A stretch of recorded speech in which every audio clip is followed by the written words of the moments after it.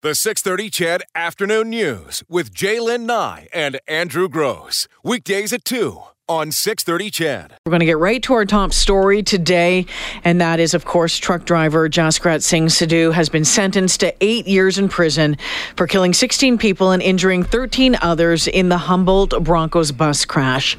Judge Inez Cardinal told court in Melfort, Saskatchewan that Sidhu's remorse and guilty plea were mitigating factors, but she said she had to consider the number of people who died or were severely injured. Chris Joseph's son Jackson died in the crash. We're disappointed. We knew we were going to be disappointed coming in, but we thought Judge Cardinal was very professional, very prepared, and I think she came back with the number that was probably the best for all the parties. It seems like it's something that would kind of appease our families, yet maybe not be appealable by the defendants.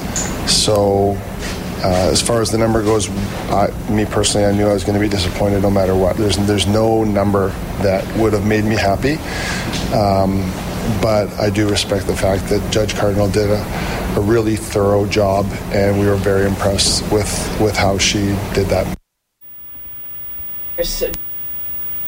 That is Chris Joseph, whose son Jackson died in the crash.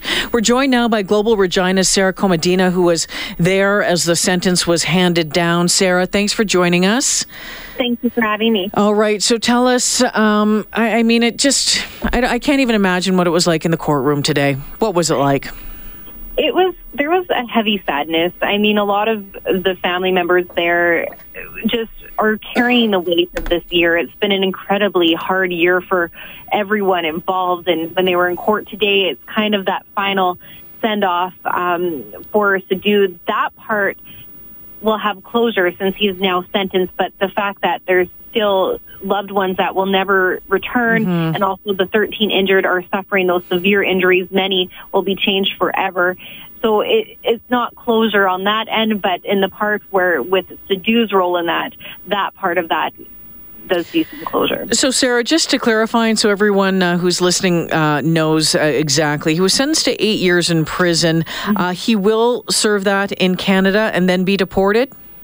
Yes. So he was sentenced to 8 years in prison, 8 years for each count of dangerous driving causing death, and 5 years for each count of dangerous driving causing bodily harm. He is serving that concurrently, so those are all grouped together into one sentence. He'll serve that in Canada, and because the sentence is longer than 6 months, he will then be after deported back to his home country in India. Okay. All right. Now, the prosecution in this case had asked for more severe sentence, slightly more severe. I think they had recommended 10 years. The defense had not recommended anything, and had simply cited previous cases, which came in around 4 years in many cases. It's still just a number, though, right? I mean, in general terms, what was the reaction to the number 10?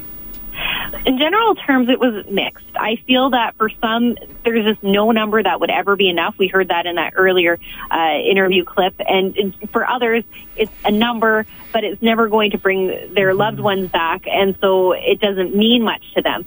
So it's very conflicted. When we heard from Christina Hogan, the widow of Darcy Hogan, she talked about how there's no emotions that are tied to any sentence because it's not beneficial for her and her family, and there's no winner here. That's what she felt. But in the same breath, we heard from Toby Boulay, and I'm sure a lot of you recognize that name. Yeah. He's Logan Boulay's dad, and that was the boy who donated his organs.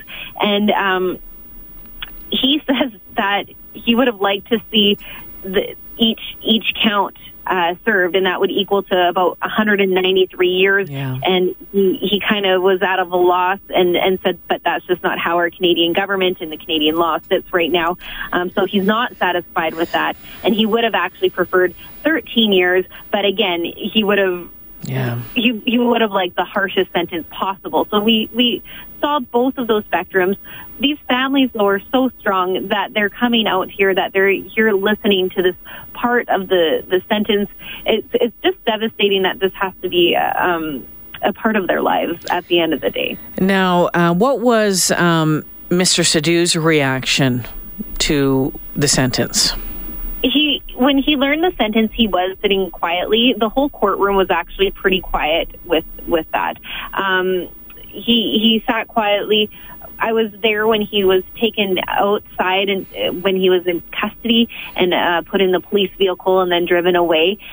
His head was down. I mean, I couldn't imagine how he is feeling right now. When he spoke earlier this year, he just was an absolutely broken man. He did plead guilty to all of those 29 charges and 29 counts of dangerous driving, and he's a broken man, and I feel that his family was there in full force. He had a lot of family members sitting behind him, and they were talking that we heard earlier from Shanann Singh Sidhu. This is Jaskrat's uncle, and he said that they feel indebted to the families and the victims and the public at large for the support and sympathy and understanding they have shown throughout this trial, and for his nephew and other families. So it is, it's not easy for anybody. Well, this whole thing's a tough one because you have to look at action and consequences, and it's a conversation you couldn't possibly have with family members or friends, relatives, because it would seem completely insensitive.